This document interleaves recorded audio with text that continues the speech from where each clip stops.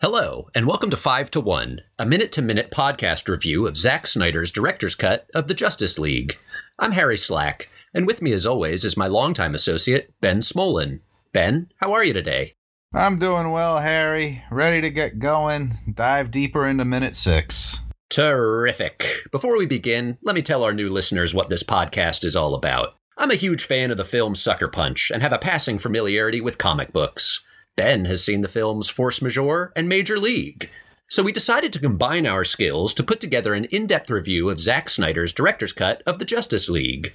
Ben and I have just watched minute 6 of 242 of the Mr. Snyder cut of Justice League, which is not the film's true title, but rather a lighthearted moniker that Ben and I use to save some time here and there.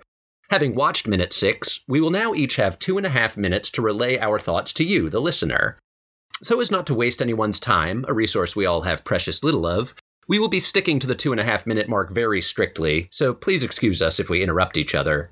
Beyond the time limits, the reviewers may respond to the film in whatever way seems most appropriate, given the minute they have just seen. That's all for the rules.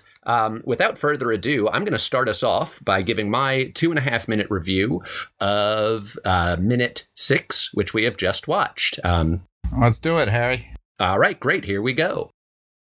Minute 6.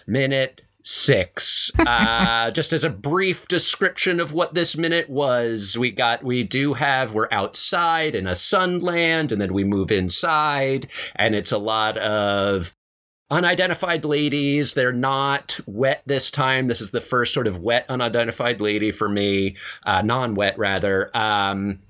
And they're all looking at a cyborg box.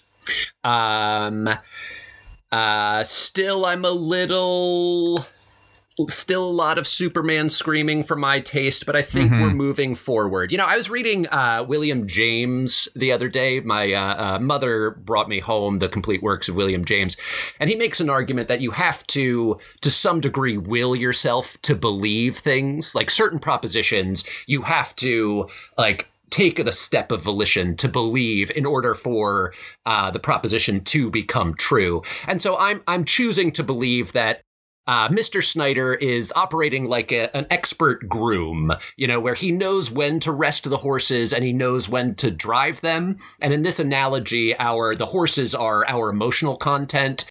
And so I think he knows that we're in for a marathon.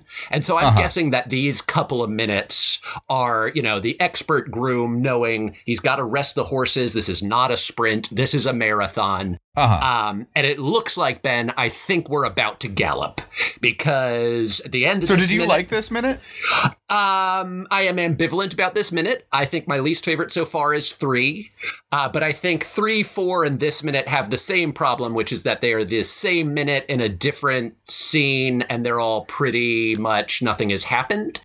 The cyborg boxes are operating. I will say about this minute, my highlight was seeing J.K. Simmons. Yes. He, of course, plays J.J. Jameson, so I'm excited that maybe there's going to be a Spider-Man cameo or some sort of thing.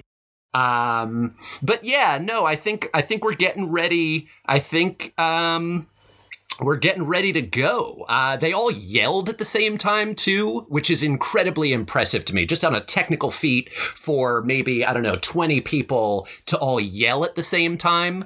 That's something that I can't yell at the same time as other people in such an intimidating way, Harry, all those I'm gonna have to ladies cut you off right there. Harry, I'm going to have to cut you off right there. Ben, the floor is yours for 2.5 minutes. All right. Okay. Yeah. So I guess, you know, I was excited when the last minute ended to end up in Amazonia, I think it's called, which is Wonder Woman's homeland, because it seemed like it would be pretty and sunny and blue skied and something different from the first couple of minutes that we had just watched. Yeah. So what did Mr. Snyder choose to immediately do? We went into a dark tunnel. I thought you were going to say that. Yeah. Yeah, I'm like, some things can just happen outside. Not everything has to happen where light ceases to exist. And so that was a little much for me.